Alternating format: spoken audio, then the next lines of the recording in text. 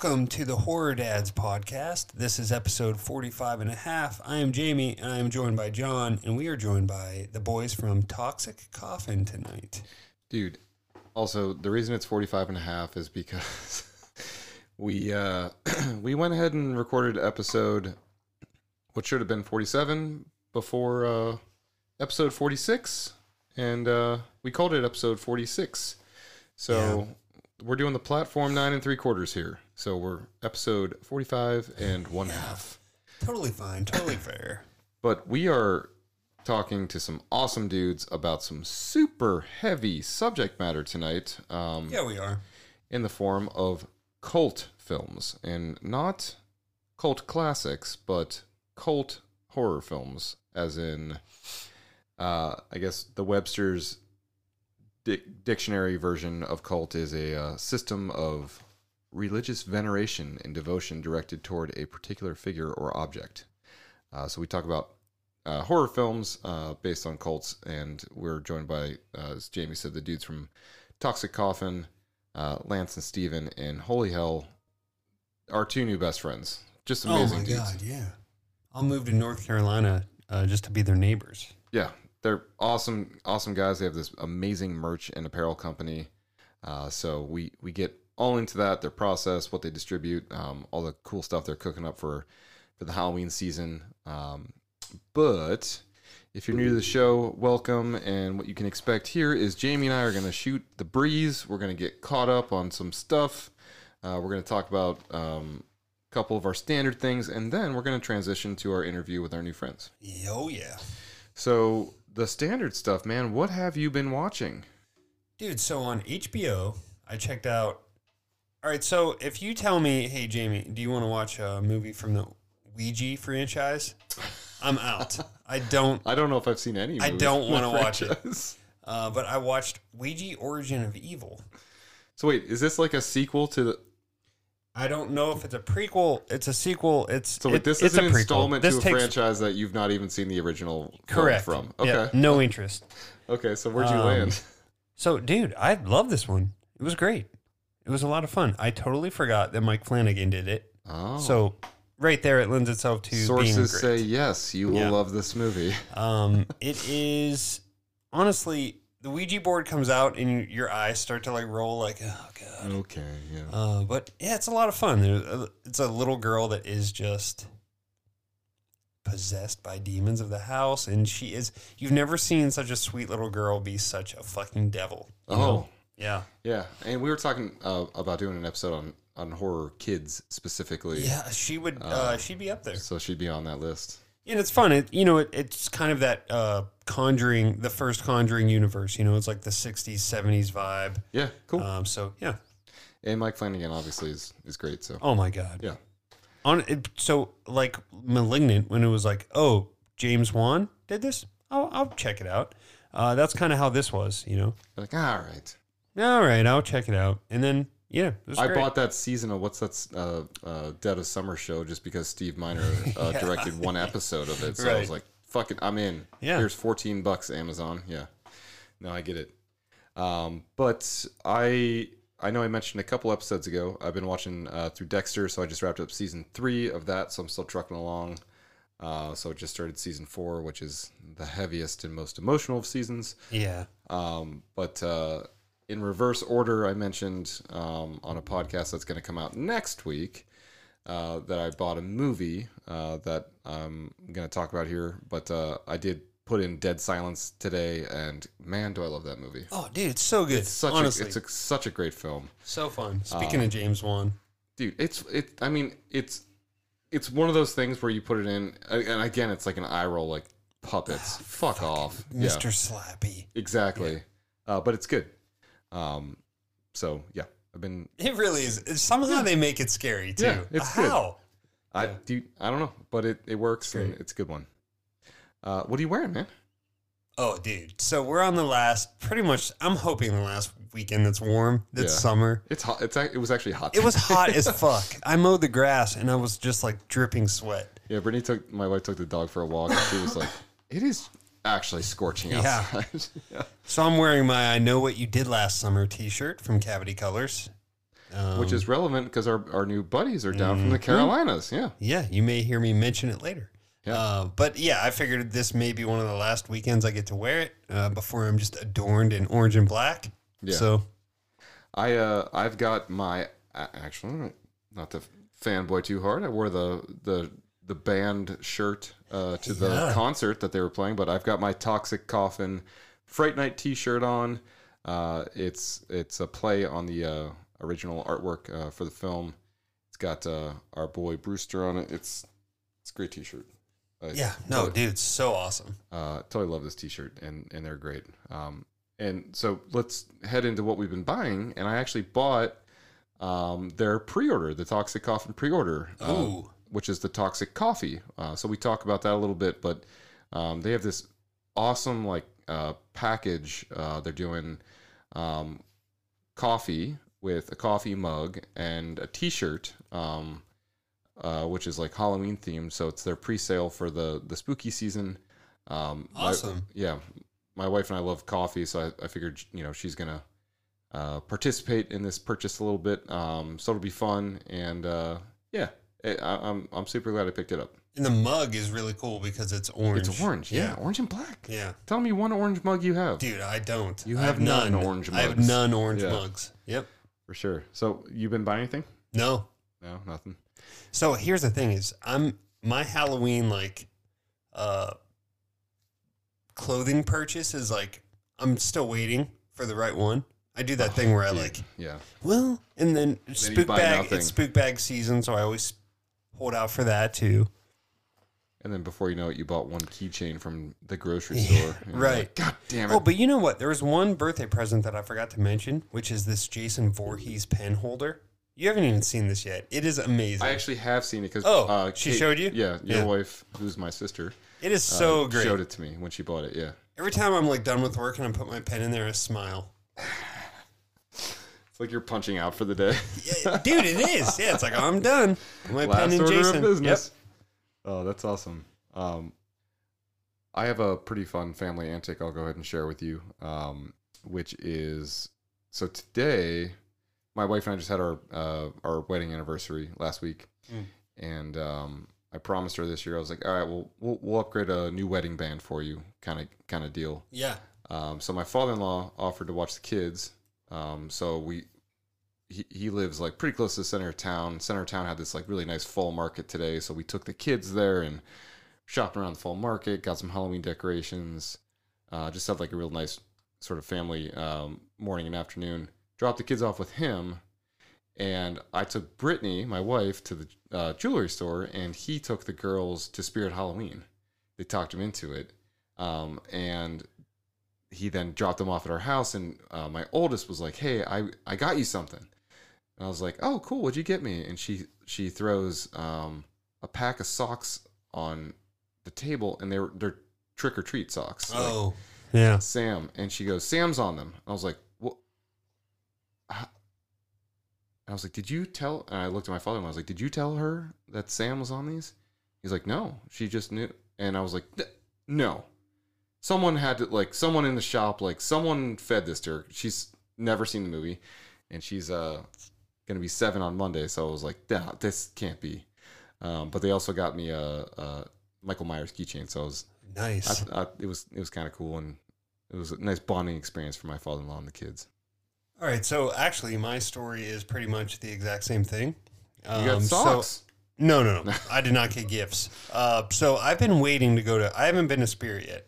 Just waiting for that cold weather. I don't want to be going in there sweating. Yeah, it's just not. Sure. It doesn't feel right. So I've just been waiting. I've been trying to start this new tradition where I take my oldest son to Spirit for the first time every year. Well, yesterday I get a text from my wife of my son at Spirit with a neighbor, and the neighbor kid, his mom took the both of them to Spirit. So I was pretty bummed. So you missed it from that aspect. Okay, well, I didn't get to take my son to Spirit, but also I'm not ready to go to Spirit yet. It's just not that time of year for me. So that's fine. But they were sending photos of like them wearing masks and next to all the monsters. And like at one point they were both wearing Michael Myers masks. They sent me that photo. So it was cool. It was fun to see them like having a good time in spirit. Speaking of which, I saw your dad today at that full market. Oh, yeah. He came up and gave me a hug. Perfect. Yeah. Johnny! Honestly, that's what he yelled, and I was like, who the fuck is that? And he came over in these sunglasses. I was like, oh, it's Jamie's dad. Wearing his aviators. Yeah. So before we get into it, though, just a couple quick mentions about the cult thing. Okay? Yeah. So I mentioned the basic definition, which is about, like devotion toward like a figure or object, but there are a bunch of subcategories that exist for cults. And we're going to get into this a little bit in the films, but Tennessee State University did a little study on this, and they listed the following subcategories. Okay, so this is some stuff to look out for. So there are what's referred to as Eastern cults, which are sort of rooted in like spiritual, kind of like enlightenment and reincarnation, stuff like that. And then there are religious cults, which are rooted in specific religious beliefs. And then there are these political cults, which are oftentimes linked to kind of like terrorism or maybe a lot of those isms, like racism, and the ism typically has a bad connotation to it. So this is the bad side of politics.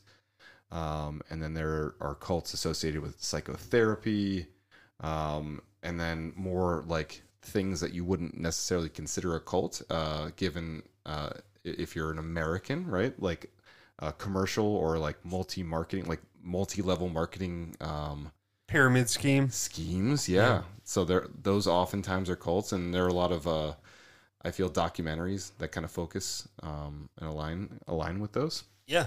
And then some of that links to New Age cults, which is essentially like believing that you as the participant are it gives you a God complex. And then there's the standard thing I think most people think of when they think of cults, which is the occult, which is the satanic sort of rituals. My mind always goes to like David Koresh and just, drinking the Kool-Aid and all that shit. Yeah, exactly, man. And then a theme we don't really explore too much this go around,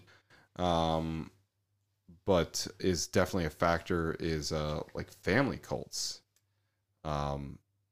which it's a weird thing to think of, but a lot of people are born into a system, like a cult kind of system within their familial environment. Yeah. And then personalities for those that join cults. Again, this is from the same study. Typically, you see like people that have like high levels of stress or are dissatisfied in their sort of personal kind of thing. People that might have a desire to belong to something larger. People it's sad actually. Yeah. They eat off the. It's predatory. Yeah. Yeah. People looking for fulfillment, or that are disillusioned by their the culture sort of that surrounds them. Yeah. Or frustrated, like trying to find the appropriate spiritual kind of enlightenment. So just interesting concepts. This, Jamie and I definitely err on the side of like the more fun kind of horror films, but we talk about a couple heavier ones, but we have a lot of fun with our new buddies over at Toxic Coffin, and this is a fun episode. Yeah, enjoy, guys.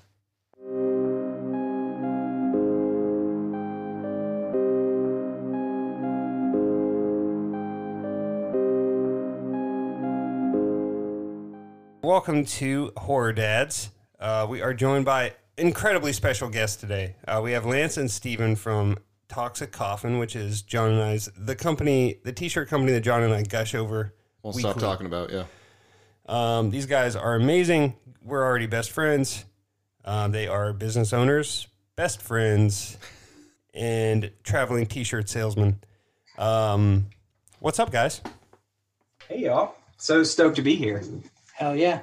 Thanks for being on the show. We super appreciate it. And this has to be episode 45 and a half because we got pretty packed up with schedules, and we already recorded episode 46, but we wanted to get this one in between because you guys have some super fucking awesome fall related merch that's in current pre-sale, and is going to be some post-sale activity and some other stuff going on. So we want to make sure we get you in for the holy season, which is coming up. Yeah, absolutely. Yeah, we've been really excited to jump back into the Halloween season because that's how we started. I mean, we started a year ago, and we started with Halloween, and we started our first shirts were Halloween shirts, just because it was the time of year, and we're super passionate about Halloween.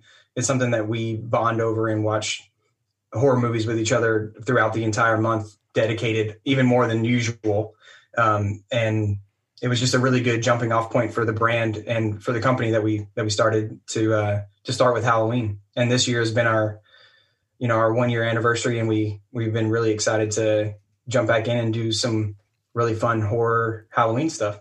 Do you guys have a specific like anniversary date for when you started? It was August 18th is when we started. So it's been just a little over a year. Yeah, happy belated. Thank you. Yeah, it's amazing. Still here. Yeah, still kicking. And we have a super fun topic. So through conversation, we kind of landed on talking about cult-based horror films. So not like cult classics, but like the bad kind of cult where you look and you're like, oh my God, that guy's drinking a very specific drink that's going to kill everyone around him kind David of cult. Koresh. Yeah. Yeah.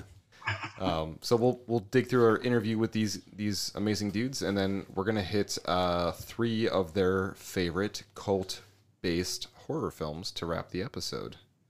But before we do that, let's talk about the brand. So how'd you guys come up with Toxic Coffins? It seems like you guys are longtime friends, right? And Yeah. Basically, we went to high school together. We played in hardcore bands together in high school and in college. Went to college together. Went our different ways, as we were, going through our careers and stuff like that, starting our families, and then ended up in the Outer Banks of North Carolina. And now we live like 5 houses down from each other. Oh, that's so cool.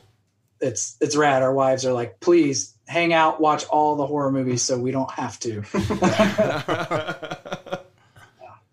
So yeah, it's been fun. And then as far as starting Toxic Coffin, we were playing music together, kind of doing a little music project for a little bit. And then with the pandemic, and Lance just had a baby, and just kind of like, I'm not going to have time to play music all the time. And I don't know, we had this feeling that Halloween was going to get canceled, specifically like in our area. And because of COVID. Yeah. It was right at the beginning of the pandemic, and we just said, well, we have extra time. Maybe if we start a t-shirt company that makes spooky stuff, we can like keep the spirit alive, and we can support it all, and it won't get canceled. And yeah. So yeah, I don't know. Yeah. And you were saying that like Halloween is not the most like actively embraced holiday down in your region, right? Yeah, I mean, we have a couple neighborhoods that go all out, but other than that, and that's where we moved to those neighborhoods to specifically be in the hot spot. Yeah. So we made that happen.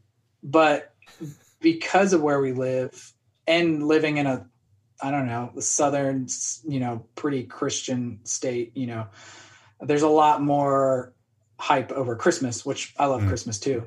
But people seem to kind of glance over Halloween a little bit more. And I don't know, it's cool to live in a town where we feel like we can kind of champion that, So. Yeah, for sure. Yeah, I love that. You guys have like your own little neighborhood. Yeah. Yeah, it's where everyone or a lot of people on the island come to this specific neighborhood to trick or treat. So like instead of everyone being so spread out with their different areas, everyone just kind of comes to one central location to trick or treat. So there's like just people filling the streets going down the road, which is really fun. It's very like carnival-esque atmosphere. And you have people with kegs out front of their house handing out beers, and people are just really enjoying the whole experience. It's really what time was that? October 29th we leave here, John. It's a Sunday. You guys should come down to the Outer Banks. Shit. Jesus Christ. I can imagine right now, like the real, like, well put together family, like leaving church, like we're going to the weirdo neighborhood for trick or treating. Yeah. Okay, kids. Don't talk to Lance. Do not talk to him. Yeah. Well, I have to make a conscious effort when my daughter just started preschool, and I had to make a conscious effort to be like, I can't wear this shirt to drop my daughter off. I can't do it. Like I can't wear my Exorcist shirt to drop off. It's definitely the back of my mind a lot to be like, I can't freak out the normies around here, man. For sure. Shoot. My wife just started teaching at like a Methodist church, which is basically a preschool where my daughter goes, and then like I go and pick up the It's the same. Yeah, my daughter goes to a Methodist preschool, so. and we are not, our family is not like a religious unit, and it's always kind of like she's like, please don't, I work here now, like don't overdo it. It's like, well, I can't scrub off the tattoos. Yeah. So. But what were you gonna say, man? I'm sorry, I cut you off. Oh, no worries. I work for a surf shop, and so the vibe on the beach here is very like Surfer Bro or like Salt Life or just Sublime is the best band in the world. Yeah. And so, I go and I'll wear my Suspiria shirt to work, and people are like, "Is that blood on your shirt?" And I'm like, did someone fall off their surfboard? And they're like, "It's scary. I don't like it." I'm like, the shirt isn't even like really that scary looking. I don't know. It's a ballerina. Yeah. But yeah, it's a different vibe here. People lump you in if you like scary stuff. People lump you into either being, I don't know, like a goth kid or whatever. Yeah. And I'm like, well, that's a whole different realm of things. Like, yeah, no, we deal with the same stuff for sure. And that part of why we wanted to do this podcast, honestly, is to kind of demonstrate that like you can be a company executive, or you can be a dad, or you can be an uncle, or you could be whoever. Like it doesn't matter.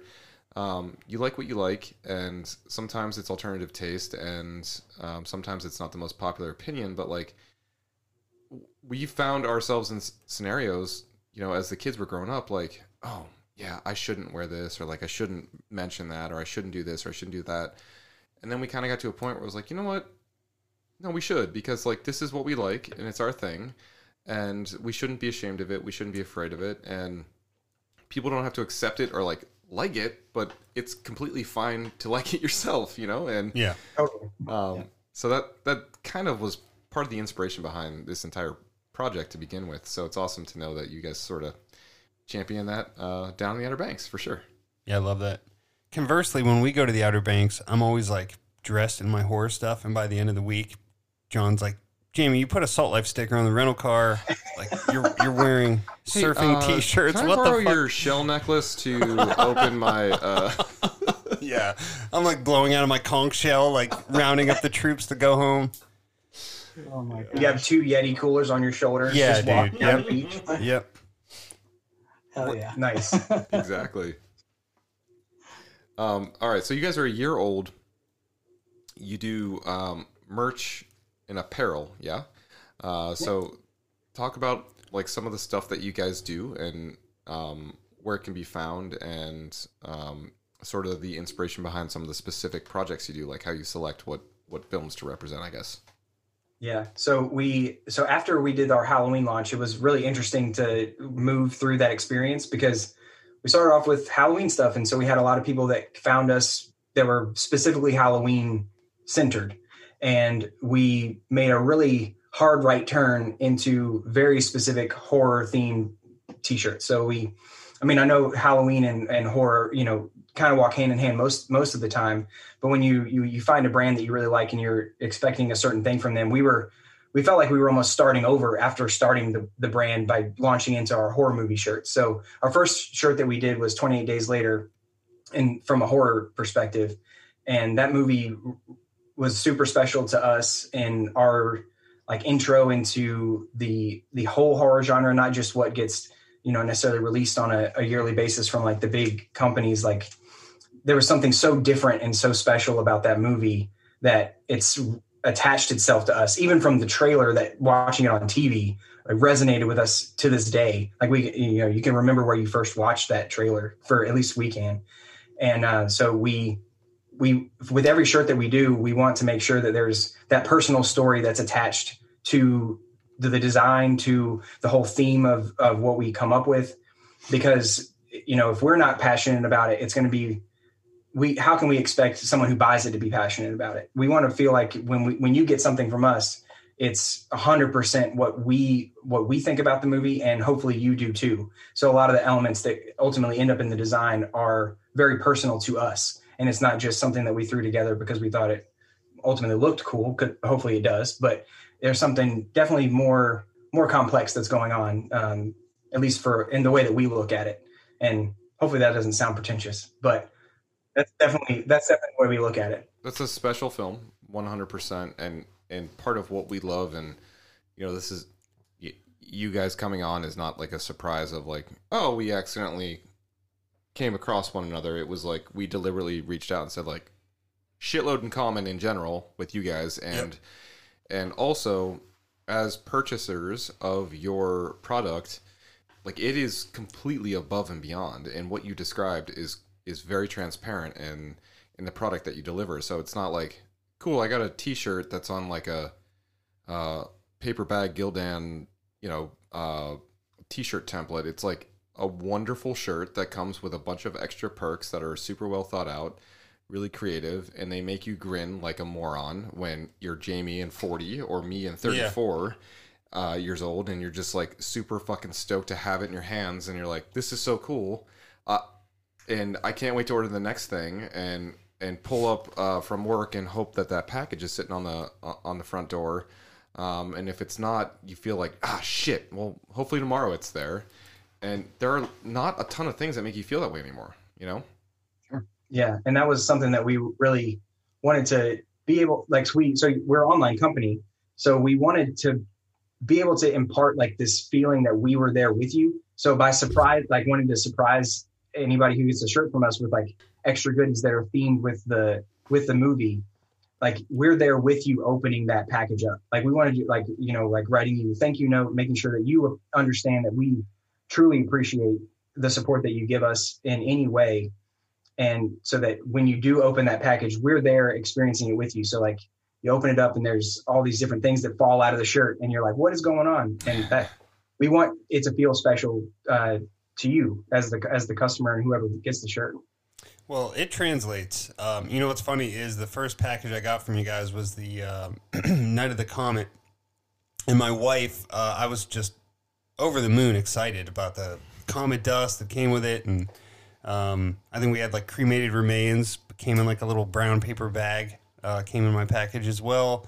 And my wife was like, I had a previous favorite t-shirt company that I'm not going to mention. So my wife says to me, she's like, oh, Company X better step their game up, huh? And I was like, you are damn right. I was like, these guys are doing it right. Well, the biggest thing with the extras came from just the fact that when we would design a shirt, we couldn't fit everything that we loved about a movie in it. So part of the process of even wanting to make these shirts was because there's, I felt as the designer, like as somebody that buys horror shirts, there's a lot of shirts that I don't want to buy because they're either just like crazy busy and so much going on, or it's just simply just the poster art slapped on a shirt, you know? Yeah. And it didn't have like a conceptual creative eye to it, taking it beyond just using the art that only exists and, making money off of that. We really wanted to like push it from, how do we see the film? What's special about it to us? And so then the extras just became, an add-on from that because we couldn't fit everything onto one design. So we had to include it in the package and send people sand, so. Yeah. And ultimately we want you to feel like, or what we want to feel when we're packing up the orders is like, I can't believe we're sending somebody this. So like, for instance, with the brain scan shirt that we just did, we sent people miniature little feet, because in the movie, like a big, like a plot point in the movie is a foot, like a chopped off foot. So we just sent people a foot, and like, obviously you'd only get that if you really love the movie. And it's just something completely silly. And we're packing that up. We're like, look, we're sending people feet. This is ridiculous. But then people get it and they're super stoked. And they're just as like, tickled by it as we are when we come up with the idea. And it's really fun. And so probably it's a 50-50 split between like coming up with the actual shirt and then coming up with the extras that go with the shirt. It's like we put it's just as much fun for us to do that it is with the shirt itself. Yeah, definitely. Yeah, and what came with your Nightmare on Elm Street shirt, Jamie? The Sleep Kills. So I got the hot pink Sleep Kills sunglasses and then the bag of coffee, which I'm not joking. I smell that bag of coffee every day. I have it sitting on my bookshelf, and I'm just like, you know what? I'm going to smell my coffee. I got to give a shout out to our best bud, Philip, who owns that coffee company and roasts the coffee himself. It's Broad Porch Coffee Co., and it's Harrisonburg, Virginia, where he does all of that. And he was in a band with us in high school, like one of my best friends growing up. And so it was just a natural, once we started Toxic Coffin, he was like a big inspiration for us to even do what we're doing now, because he was the first person to do his own business. And so we're like, heck yeah, Philip can do this. He loves, this whole world. Like, we can do this. And once we started, he said, okay, it's too soon now, but next year, 100%, we got to do some kind of collab. And so the Nightmare was a perfect opportunity to send out samples of coffee. And then ultimately we ended up doing this coffee collab with him for our Halloween collection this year. So we were like, let's send out samples of coffee to the masses, get them addicted, and then they have to buy the coffee. So really cool. So are your wives into the project? Are they into horror? Like, how's the family life with the passion? I'd say they're stoked on the project. My wife isn't that into horror movies. It's funny because I feel like I'm always trying to get her to watch movies. I'm like, you used to watch a lot of stuff. And she's like, no, we were just in high school and I wanted to hang out with you and we'd go to movies, And I was like, oh, that makes sense. Because I met my wife in high school. We were, high school sweethearts and whatnot. So we've had a long time together.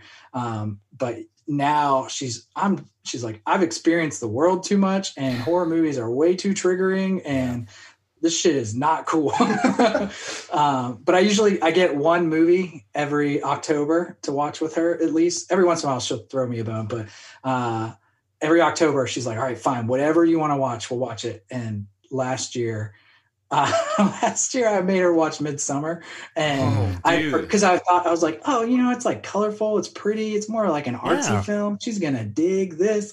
And I pulled a classic, same thing, being like, yeah, Martyrs is fun. You guys should watch this. Because my level now is just, I guess I just have no filter anymore. You get that way, yeah. Oh my gosh. Also, when you're that close to the project, like your nose is in it, you're like, people get this, right? Like, yeah, Midsummer. Yeah. Yeah. So we watched that, and man, and spoilers if anybody hasn't seen the movie, but the whole cliff scene, once it hits that, because that's a real first like graphic point of the movie. Yeah.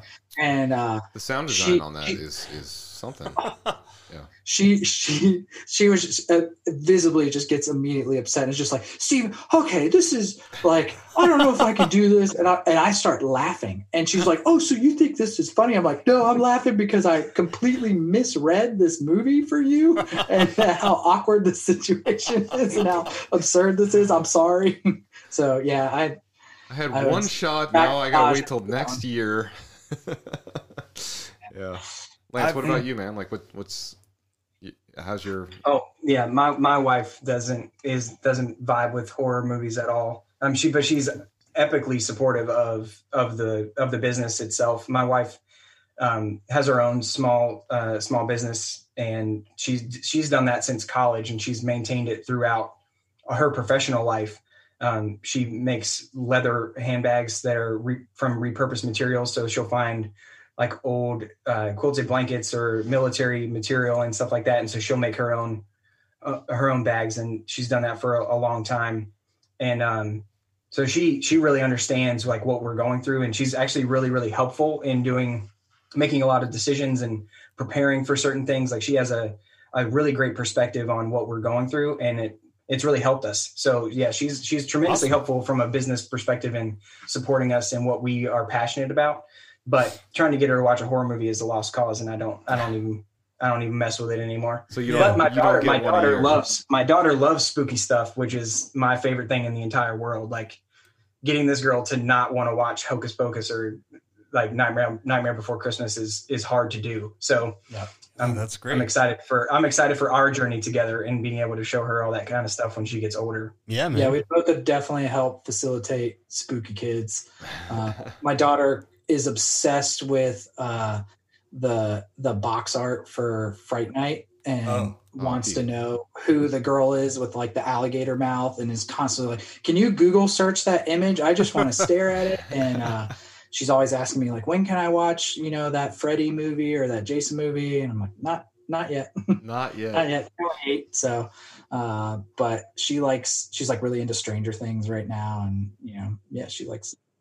I wanted to ask you guys, do you have a favorite design that you've done? Yeah. A favorite t-shirt design that you've done? I feel like it always changes because we get, at least for me, so I create all the art for the brand. So I feel like it's a classic designer thing where it's like you make one and then you hate it, and then you love the next one, then you hate that until you have the next, so every single one I'm like, I like this one, now I like this one. I don't know. Being a musician is the same thing. It's like, this is the best song I've ever made. Totally. Yeah. But maybe, I don't know, maybe our Mandy shirt might be my favorite. It's so tough because a lot of things factor into why I like the shirt, you know? So whether it's how important of a film it is to us, like, Fright Night, I love that shirt too, but that movie is so special to me, and that's probably why I like the design so much. And then, we did our Fright Night 2 shirts, and then just because of the amount of more community type resonance that we created with that shirt, the amount of people that like reach out to us and talk to us about that film, then I was like, I love this shirt the most because this is the one that like made us have the most horror-based conversations, life-based conversations, because of that movie. And it felt very communal, more so than any of the other shirts that we've done. So I don't know. It's just always changing, I guess. But yeah, I guess I don't have as much of like kill your babies vibe as Steven does, because he's, he has to come up with something, so specific for a new movie every time. But when you ask me like what is our favorite, the first thing that comes to mind is our Rosemary's Baby shirt. Yeah, amazing shirt. So yeah, I love that shirt, and it's one of the ones I wear the most, as just a shirt that when I look at my giant drawer of horror t-shirts, and I'm trying to decide which one I want to pick, my hand kind of falls to Rosemary's Baby more often than not, and when it's clean. And I love that one just because of the relationship that I developed with the movie because of doing the shirt. So, I've always loved Rosemary's Baby. I remember it so distinctly throughout my life because my mom said it was her, the scariest movie she had ever seen, scariest movie. Yep. And obviously for any mom, you could definitely understand why. Yeah. But so that it always stuck in my head. And so watching it for designing the shirt, like when we were coming up ideas with what we want the shirt to be, I was really struck by the way that the Bramford Hotel in the movie is like its own character throughout the movie. Like without that building, there is no movie, and how it has its own presence and its own embodiment of the horror that goes on within that building and the history that a space can kind of hold for so long. And, so that's how we ended up settling on doing the building as the main focal point of the design. And it's something about it is it's changed that movie for me into being one of my favorite movies of all time. I just love it so much. So good. That's probably, I have the same exact feelings that Steven does about every shirt that we make. But if I'm going to put like a personal touch on any of them, it's definitely that Rosemary's Baby one. How do you guys decide what, is it seasonality that dictates it, or just like you love certain films and you just want to make, art based off of it? Does art dictate the film, or does the film dictate the art? I guess, what's the decision-making process like? There's a couple of factors. We'll try to see, first of all, who's making what already. Yeah. And then if it's something that's been done a whole bunch, we try to avoid it just, because we don't want to be white noise. And then especially if it's a bigger company, it almost doesn't really help us because then we're just competing with a brand we can't compete with. And eventually we figure we'll get to some of those shirts. The other thing is licensing. So we're still like a small enough brand that we can kind of like skirt under the radar for a lot of licensed stuff. And then just in general, more obscure films, nobody's going to care that you make, a shirt for it. Like we did the Night of the Comet shirt was one, and we had Kelly Maroney and Catherine Mary Stewart, the two main girls in the film, and they're hitting us up, and we like sent them, shirts and stuff like that. And they're talking about it, and they're super hyped. And there's not a care in the world over like, hey, you guys probably can't make this, What a fucking experience for you guys, Yeah. though. Like growing up with that. Oh movie. yeah. Oh my God. It's that's amazing. I've been over here with my jaw dropped. Yeah. Well, one of the funniest things about that whole experience was Kelly Maroney messaged us. He was like, I had an idea for Comet Dust and no one thought it was a good idea. And you guys did it. And we're so glad you did.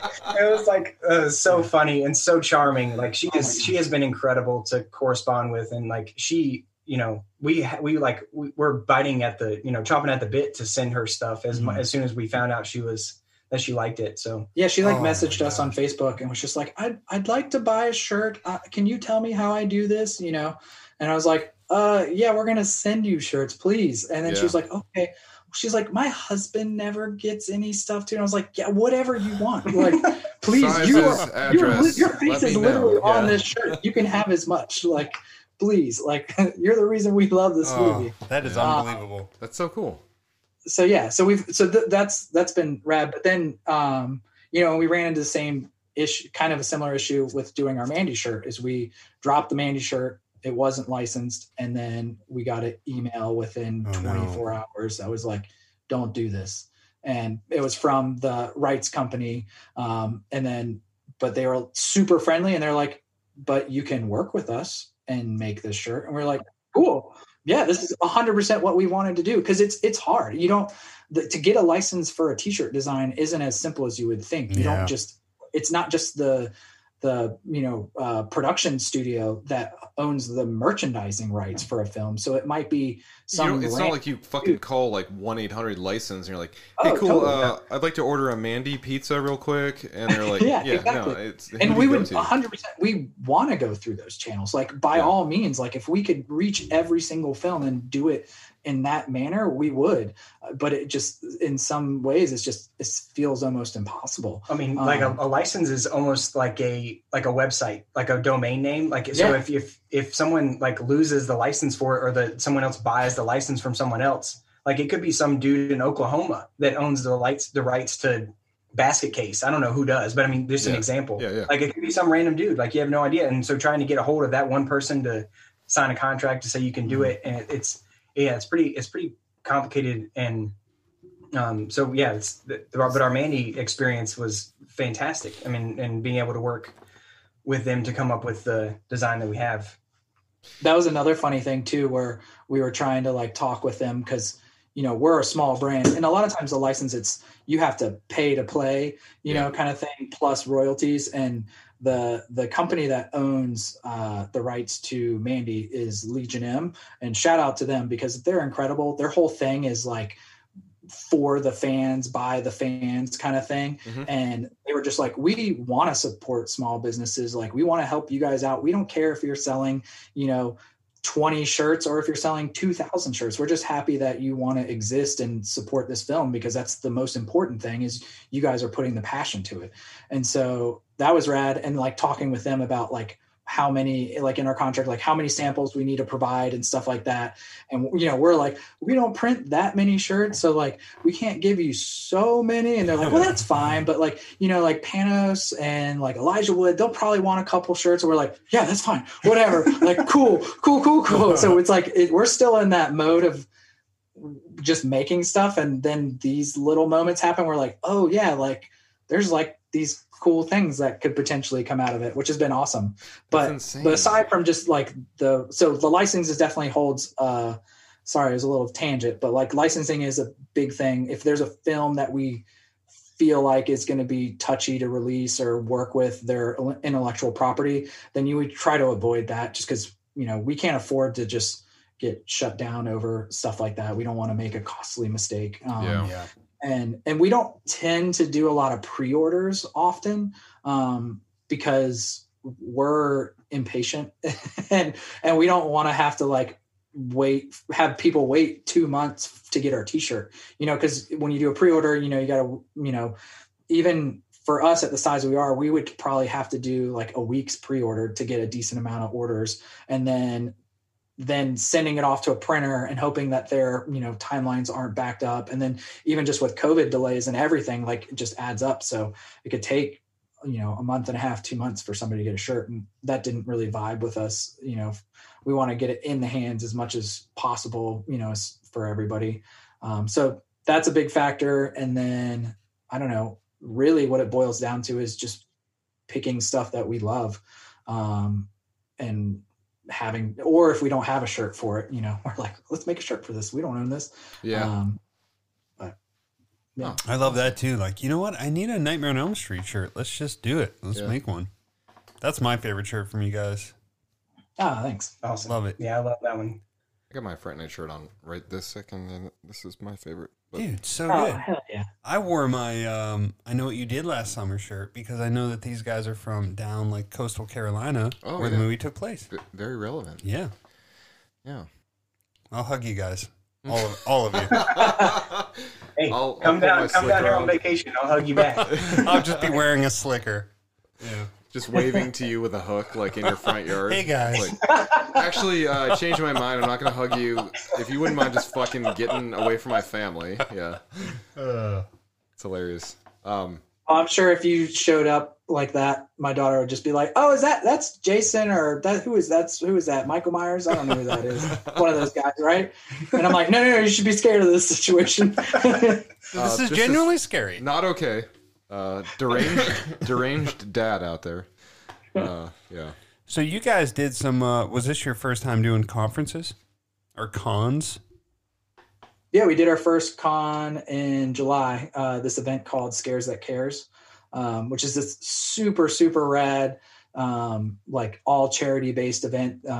Everything that they take in, they give to families that are, dealing with some kind of family hardship, whether it's cancer or, people that are like burn victims and stuff. So I think they try to raise like $10,000 for every one of their recipients. And they usually have like 3 or 4 of them. And I think every year they've always met their goals for that. And so it's really cool. It's fucking incredible.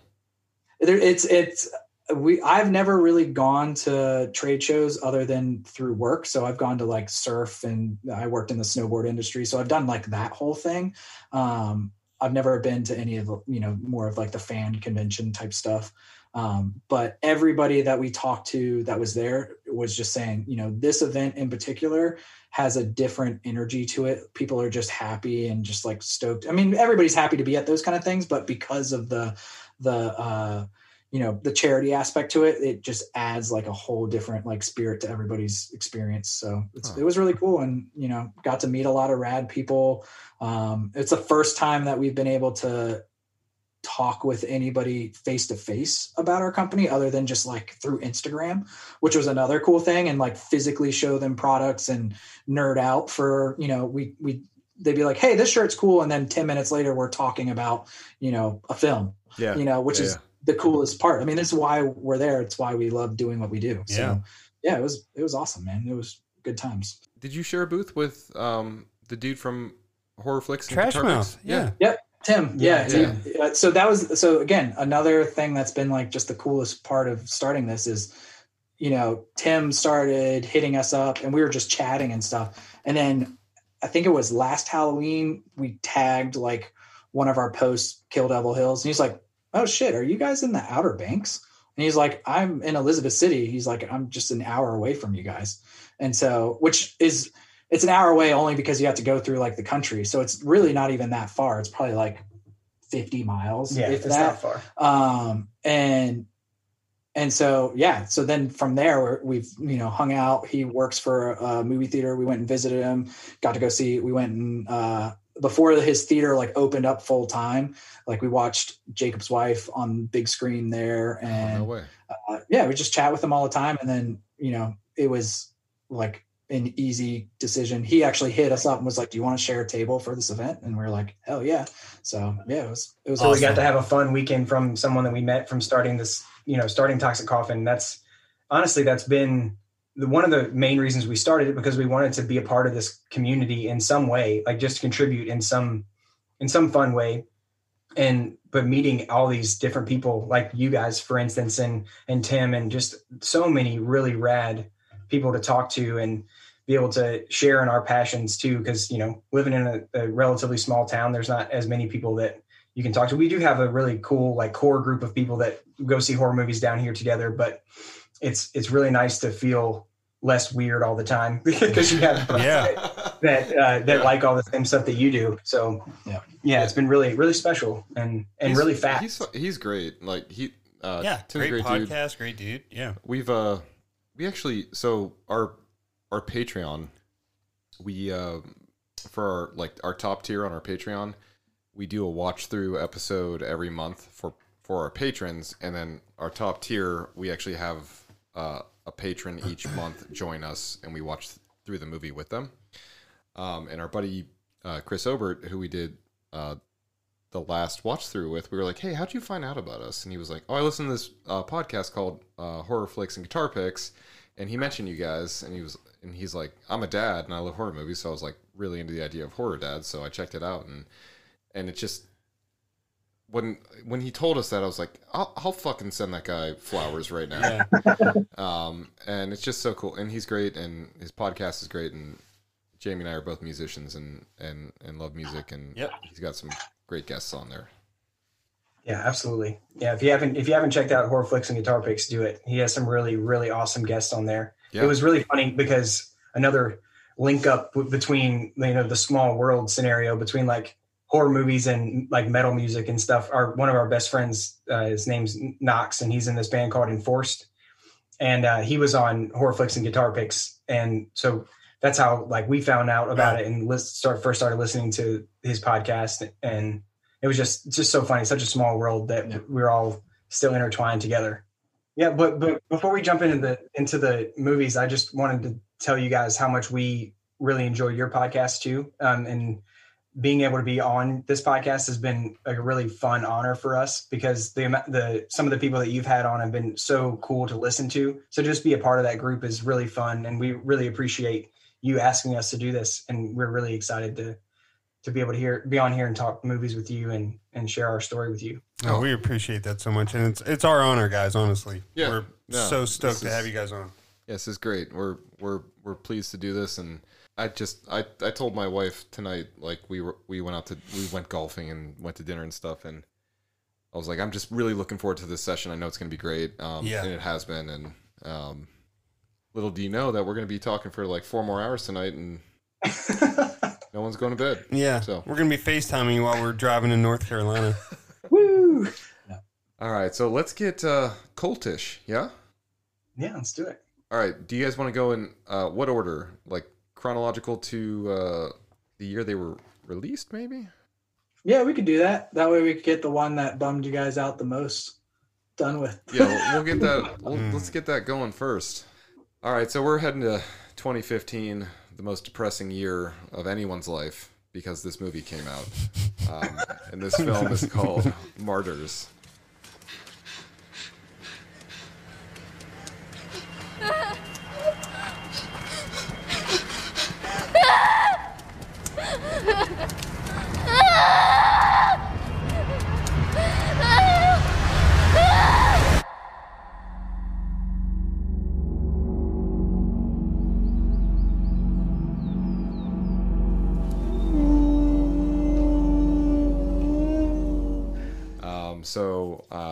Why don't you guys go ahead and introduce this film, Martyrs from 2015, talk about it a little bit, and let us know what we're all in store for. Well, let's start with a disclaimer that we should have given you before we asked you to watch it for us on this episode. This movie is supremely heavy and has a lot of really sensitive subject matter in it. So if you find yourself a sensitive person, probably shouldn't watch this movie. No. But it fits the bill for the task at hand. So we're talking about cult-based horror films, right? So, and if you don't mind interjecting, I think the French one technically came out in 2008. The American one is 2015. Okay. I think. Don't quote me on that, but You're right. I think you're exactly right. So we're going to talk about probably both a little bit, but the one that you guys selected was the 2008 French original version. Yes. Yep. correct. Yeah. Okay. Yeah. So the movie follows a lot of twists and turns, but it's basically it starts off as I guess more of a revenge horror home invasion type situation, and kind of morphs its way through a lot of different things and ultimately ends in a lot of torture. But it's all grounded. I don't know how much we want to give away. I mean, I feel like we have to give away a lot of the movie to really talk about it, but yeah, it's not senseless here. So there is all of those items, right? And like, you're very confused off the get and you're like, what is happening here? What is this? And you're kind of like following it, trying to think in your head, like, all right, there's a disagreement between our two main characters, like who's right, who's wrong. And let me preface with, I watched the American version and some of the French version. Jamie, you watched the French version. Yeah, I did not watch the American version. Yeah. Yeah. And Lance and Steven, you guys have seen both, correct? Lance have only seen the French version because I can't imagine putting myself through watching what I've heard is a worse version of the movie that is already tough. Wait, the American one is worse? It's not worse from a like hard to watch standpoint, but and we'll get into this, but like the American version 100% misses a lot of the tone and the mark of it. So the original Martyrs, like the whole purpose of it is, they're trying to create martyrs, to find this moment that people have a speaking point with God or see the afterlife and figure out what that is, beyond the veil. And so these people have to go through all this immense torture. But something about the American version feels like they mention it at the end, but don't. They're like, that's the point of this. Yeah. They just have they like lessen the torture doesn't like so I read an article about Martyrs where they said like the French one specifically was like the torture porn movie to end all torture porns, and one of the only torture movies where the torture is actually like weirdly justified, because you can't have that movie without it. And it's not from the viewpoint of like, it's not like a like sadomasochist, like people are getting off on it, it's purely like, it's almost like a science experiment where it's like we're just doing this because this is our regiment and we're having to. But something about the American one feels grosser, and like even moments within the film where like the people are that are brandishing the torture on the person, like they have like a glint in their eyes where it almost seems like they're enjoying it. I don't know. It feels like classic. Like they turned it into like, oh yeah, like let's make this like movie about gore as opposed to like what the actual subject matter is. So that's my biggest gripe between the two. But Americans, yeah. We do Let's that. make that chicken patty 4 times the size. Yeah. Well, they like make it half the the taste. The American one is like shinier in a way, and it has like a teen horror vibe to it almost. Oh. Combined with the whole torture aspect of it, whereas the French one just feels like a gritty, raw story from the beginning to the end. Definitely. And in the French one is 1,000 times more graphic than the American one. But somehow, because the American one does a lot of more cutaways in the actual torture segments and stuff like that, it almost makes it harder to watch because it feels like you don't know when you're going to get hit with something really graphic. Whereas the French one, it just happens from the beginning and you're just there, and it almost like weirdly like normalizes it to a point, I guess. Yeah, by the end you're like, oh, it's just, she just has no skin. It's not a big deal. Yeah. Well, like probably so to get into why we love this movie, sure. Because I mean, from talking about it, it's like, oh, you just watched a torture porn movie and you guys love torture porn, and that's not true at all. Like I actually really do not like that in what I'm looking for in a horror movie whatsoever. But the way that, because the first time I ever watched this movie, I was on a business trip. I had brought my Xbox on the business trip because I wanted to play Destiny while I was on this trip. And I downloaded this movie on Vudu and watched it because Henry from Last Podcast on the Left said it was a great movie. So I jumped in with it, without even knowing anything. So I'm sitting alone in a hotel room watching this movie. Oh, dude. But did you have kids at the time? What's that? Did you have kids at the time? No. And this is something, after listening to your podcast, I'm curious how you guys, how your life has changed since that happened, because when I did watch it, through horror movies and through my own life experience, like a lot of that fear has like left me, like is evaporated from my body. But after having kids and like, there's this new layer of fear. Like I'm worried, I'm seeing whatever's happening to these characters as my own children. So it adds this new layer to what I'm experiencing. I'm not really worried about it from myself, from a personal perspective. I'm worried about it for them. Yeah. So it kind of changed up my whole, like, my barrier to sensitivity is kind of lessened a lot. So like I'm much more sensitive to that kind of stuff than I ever have been just after having kids. If you ask the question, like, how has your life changed after that as it pertains to this? Like my short answer is I'm much more sensitive, like 100%. And we were actually talking last night. Jamie and I both really like heavy music. I think we all do. So, I for whatever reason, like I will be driving around listening to Touche Amore, like Stage 4, which is a heavy fucking album. Not musically heavy, but like heavy content wise and somewhat musically heavy. And I'll cry. Like I will just fucking like tear up listening to that. And like Gabe Reasoner, who we've had on the podcast, like Careful Gaze, certain tracks that they do, you won't hesitate to cry. I will, and I'll text Jamie. I'll be like, I don't know, just like I'm going through menopause, man. Like I'm always like, suck it up, dude. I just teared up listening to this song, just driving around, and I feel that way, especially with movies too. Like there's a song from that first Movements EP Movements, get me in there. Yeah. Being as an Ocean too has a track about their mom dying. Yeah. Oh my God. I'll cry talking about it. But this movie, I watched it, and then after watching it, I think I messaged you guys. I went upstairs, and both my kids, my girls still sleep in the same room, and I went and slept on the floor. And my wife was like, "What the fuck was going on last night in there?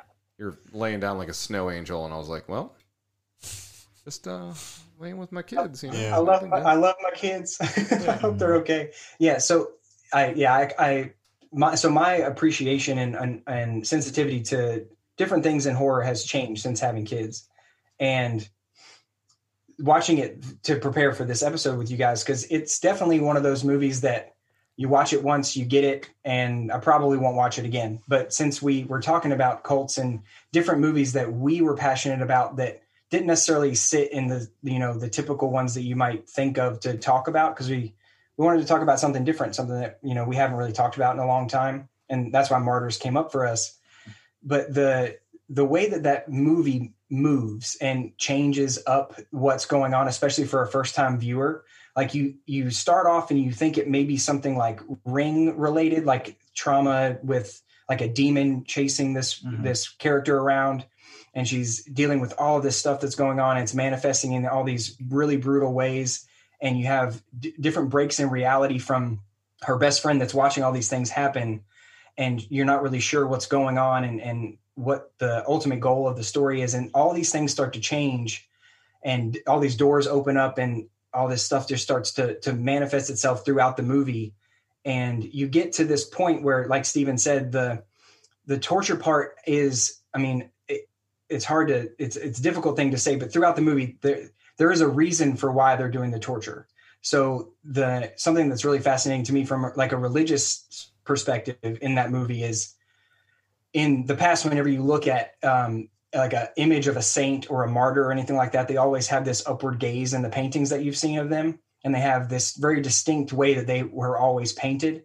So this cult that's using these people to try and reach this certain state are using kind of this ancient like myth or anything like what we would view as a martyr, and trying to create that now in the present day with like the scientific method and how would we achieve this in a certain way. And there's something really interesting in the way that it manifests itself throughout the movie. And so it feels like there's a reason why you're watching all of this, instead of it's just, we're watching it because we like something brutal. We're watching this because these group of people are trying to reach this goal. And it's curious because afterlife and stuff like that is really, really fascinating to me. And those transcendent states and stuff like that is really interesting to me as well. So being able to see a movie that's approaching this and like trying to reach some kind of enlightenment through pain is interesting. So that's really why I enjoy the movie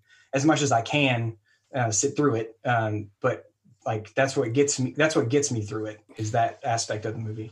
What are your thoughts on the movie, Jamie? It's depressing in a way where, like, so that first half, I was like expecting torture porn, and I told my wife, I was like, oh, she didn't watch it with me, but she had read the reviews and stuff, and she was like, I'm not watching this. Like, this is just not my thing. So I watched it by myself, and then she kept like checking in on me, like, how is it? How are you? I was like, what do you mean? Like, this is just like a revenge movie. Like, I'm into it. Like, I'm into revenge movies, you know? And then, like, 5 minutes after I sent that text, I sent another one that was like, it just got way worse. I'm in a different movie now. Yeah. And I'm not happy. Because, like, you know, when she discovers the secret door to you're like, oh, all right, we're uncovering all this shit now. Let's bring the news cameras down. You guys are busted as fuck. And then James Bond's going to come in here. We're all going to be good. Yeah. And then it's like, honestly, like you said, Steven, like you kind of put yourself in there. Like, I felt like I was fucking locked up in there, you know? And once you get that interview with the fucking woman, the main woman, I don't know what her name was. Ugh. But like when she is revealing the entire plot, essentially, and the entire plan, the entire time I wasn't listening. I was just like, she's going in. They are going to lock her up. She is next. And they end with like, young women work best, and you're a young woman, so. Yeah. Jesus Christ, it just took a terrible turn. I mean, I have to say, I'm glad I watched it though. Like, I don't know that I would have ever seen this outside of somebody recommending it. So thank God you guys recommended this to me, because I think this is a must watch for horror fans. Yeah, this is a good one. It's heavy, so please don't go into this thinking you're gonna eat ramen noodles and drink a carbonated water and go to bed, happy and wake up happy, because you're not. Yeah, this is a heavy one, but it's certainly worth a watch if you're a horror fan, as Jamie mentioned. So, that's Martyrs. So the next film is currently, I think, available on imdb.tv, the app. So it's free with commercials. But we're heading to 2016 to a film called The Void, directed by Jeremy Gillespie and Steven Kostanski. I can see it all before me.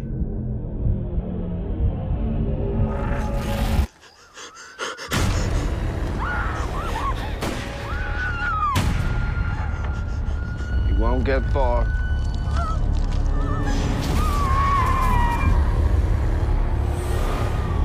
I need hands up front. Bring a stretcher. Calm down.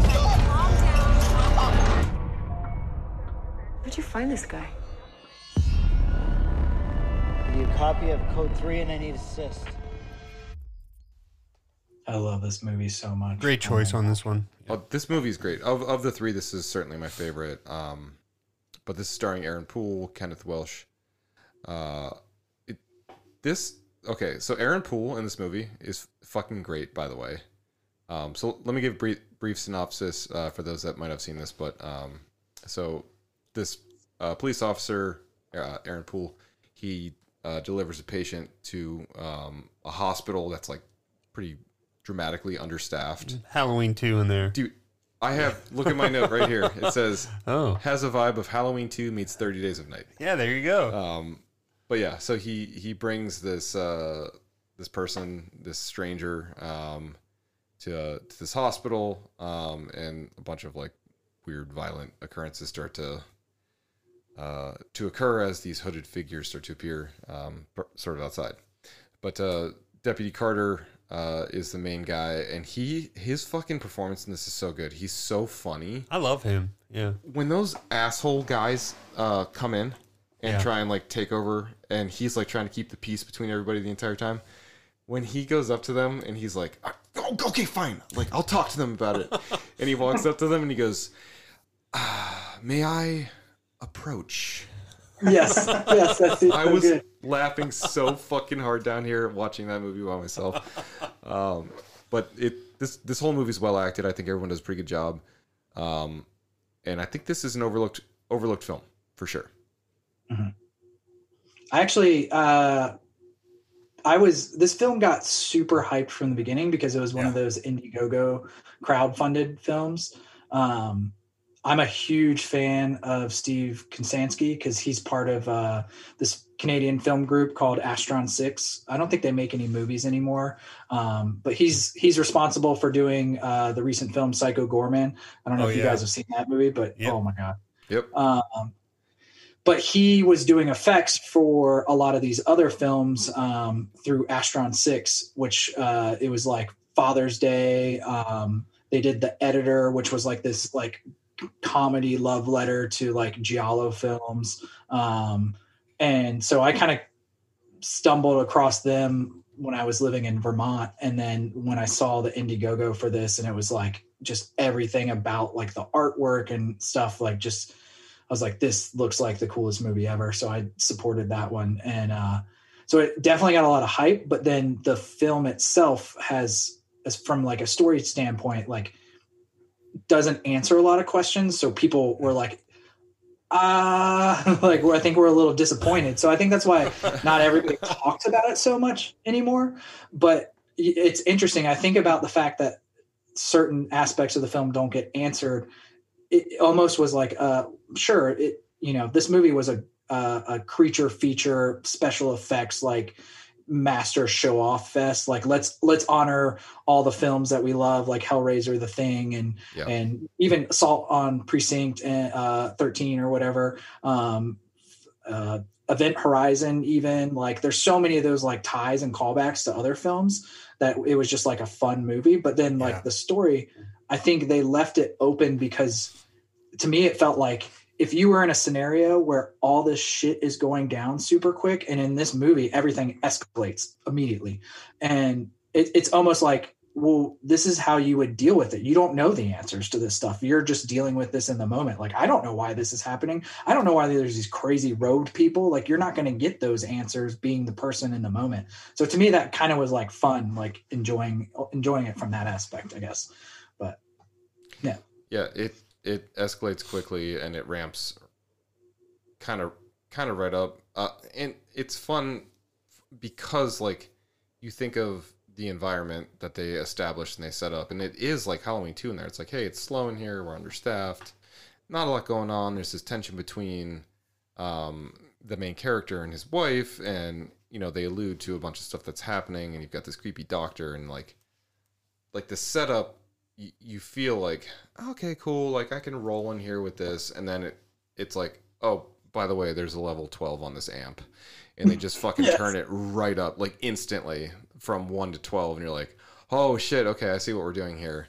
And it really does not slow down after that, and there's so much chaos, and there's so much yelling, and there's so much discord after they kind of create this subtle little harmony to kind of get you going. You're like, yeah, no, you know what, I'll hire you, yeah, you can work here. And then before you know it, you're like, oh my god, bad hire. Like things got intense quickly. But I love this movie. Yeah, it's something that we were so excited for when it was coming out, and just seeing a lot of the concept art, the poster art, just rung every bell that we have in terms of what we vibe with from a visual aspect. And then when we talk about like iconic imagery from the movie, like the cult members in the robes with the triangle over their faces, just so striking, so cool. So that just draws me right in from an atmospheric perspective, because they don't do anything other than impose like this energy of hostility and foreboding that's going on throughout the whole movie. Could you imagine going out to your car and being like, I'm just going to radio real quick? Like the tension, the two scenes that occur in and around that car are so tense and so intense and well done. The one complaint I have about this film, well, not one, but my most prominent complaint about the film, the end, we don't have to do a spoiler alert, but like the way it ends, it feels like you're watching an episode of Highlander. Totally. That's my one complaint. Sure. I get that. It definitely went very cosmic. It's very much, to me, it's like, oh, they remade The Beyond, like it's very much the same ending of that. And so, I don't know. I get what you're saying. It felt a little like we went through all of this and then this is our answer, I guess, And again, that ties back to like people complaining about a lot of the, like, not having some of those stories kind of finalized a little bit, Yeah. So, but Kenneth Welsh's character, I think, is fantastic in this. I think his voiceovers as he's working and like all you can see is his back. And he's got that like such a distinct voice, and he's kind of like providing the commentary to the backstory and the reason behind what's going on. And then you kind of have this little twist ending about a cult follower who was like a character that you've been interacting with. So we don't have to spoil, kind of like who that is, but it's definitely a shocker. And this is probably the third time I watched this, and that still got me this time through. I was like, oh shit, I forgot that, that happens. So it's fun. This one's good. I'm glad you guys picked this one. Yeah, the creatures, the effects, that's all stuff that's like, I don't think there's one piece of CGI in there. Oh, dude. Yeah. You want to know where the CGI is? The very last scene of the movie. Oh, yeah, true. Apparently the effects were modeled after the thing. Yeah. I feel that for sure. Yeah. Well, I felt like I think that was the biggest thing that they did for the Indiegogo, was like really raising the money just so that they could actually afford to do all the effects that they were doing. Yeah. Was like the big point. I remember that was like a talking point. And so it felt like that this was the one film that like Steve Kaczynski could show off what he can do. Sure. Which was super fun to watch and see. Homie just wanted his daughter back, and she was beautiful when she came back. Oh yeah.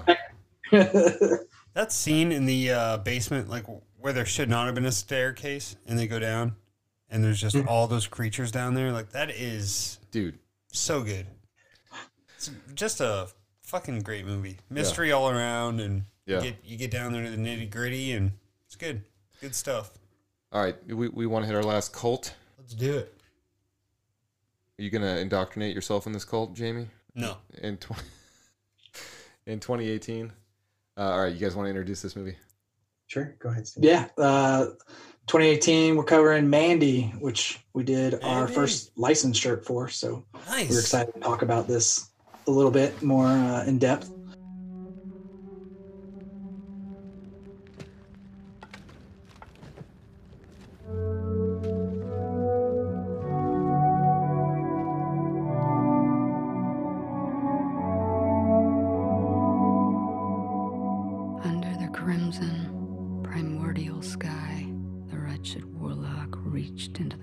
Embrace. His fist closed around the serpent's eye.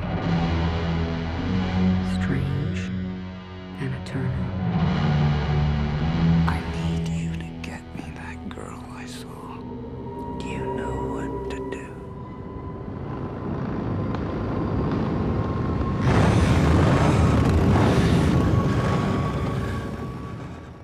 But yeah, this movie was probably like the first film to come out within the last 10 years that really kind of blew our minds, that we were just like, oh, this is different. This is cool.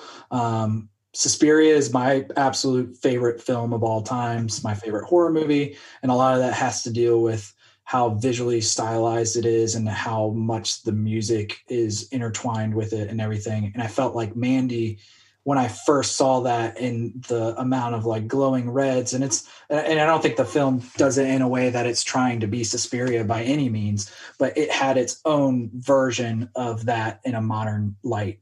You know, the droning music throughout the film that reminds me of like Sun-O, you know, like just crazy doom metal that's just like full of dread. And I don't know, that movie, I just saw it and I said, okay, you know, new horror movies are going to be okay, because there's this. And then just the whole factor of learning that was through SpectraVision, because I had no clue what that was at the time, and realizing like this is like an Elijah Wood project, like him like doing all of this. I don't know, it's just really cool. That movie definitely, you know, hit a lot of chords for me, for sure.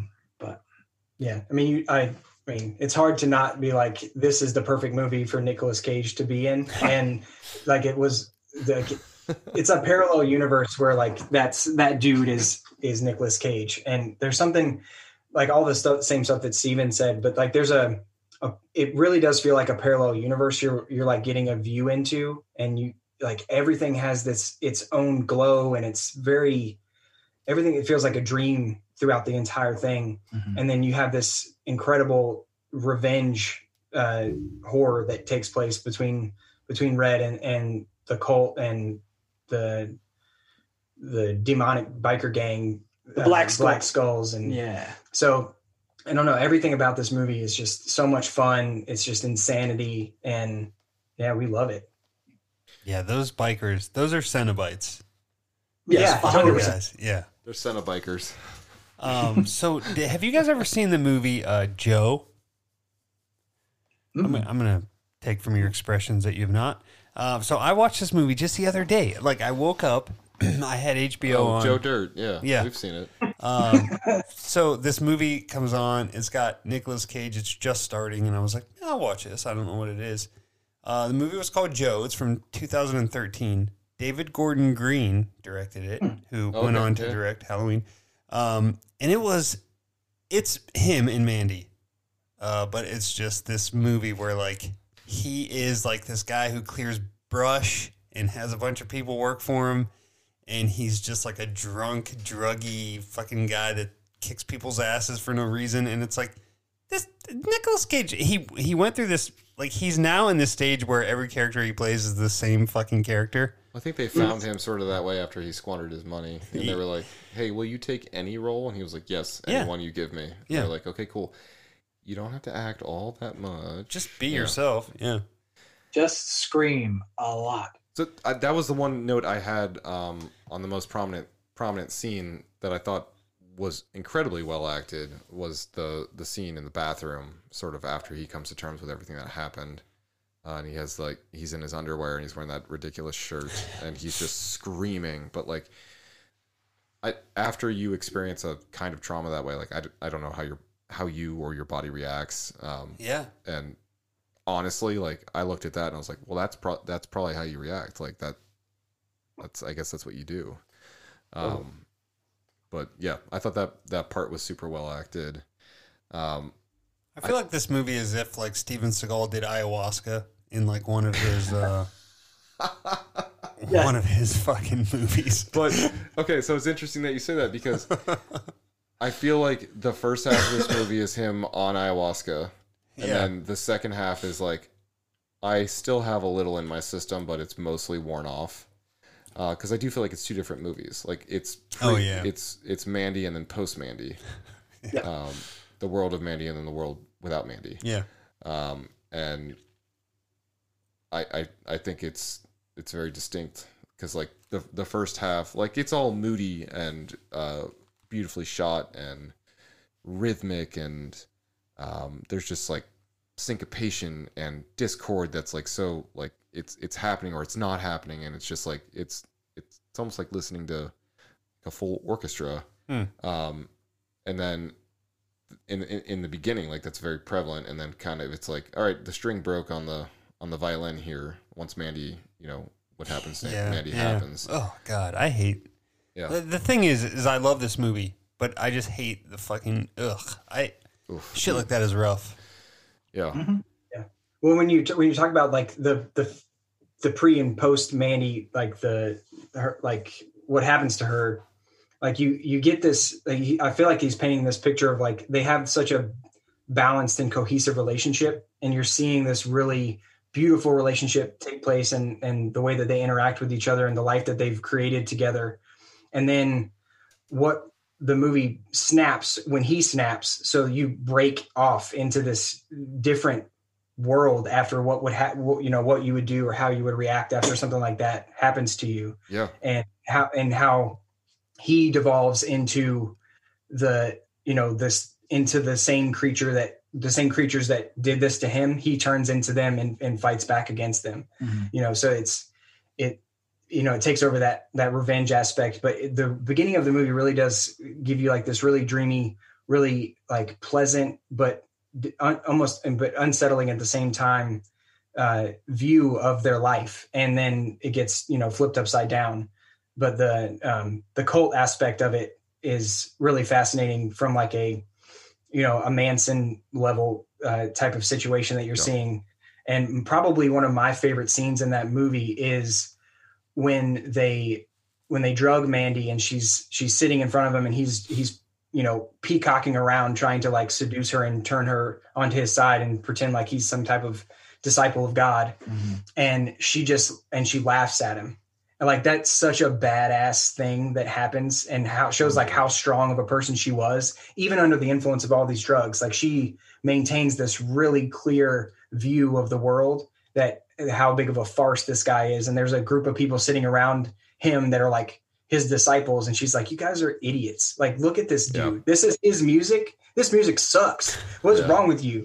And so it's really cool. That scene is really powerful, and how she goes out on her sword. You know what I mean? Like she really stands up for herself and maintains a really strong head, even at the end, facing what she's facing. Yeah, that whole scene too was the main reason we did the second design in our collection, just because of how much of an impact it had for us, for sure. Showing Mandy and Jeremiah blending together, almost becoming one, Yeah. So cool.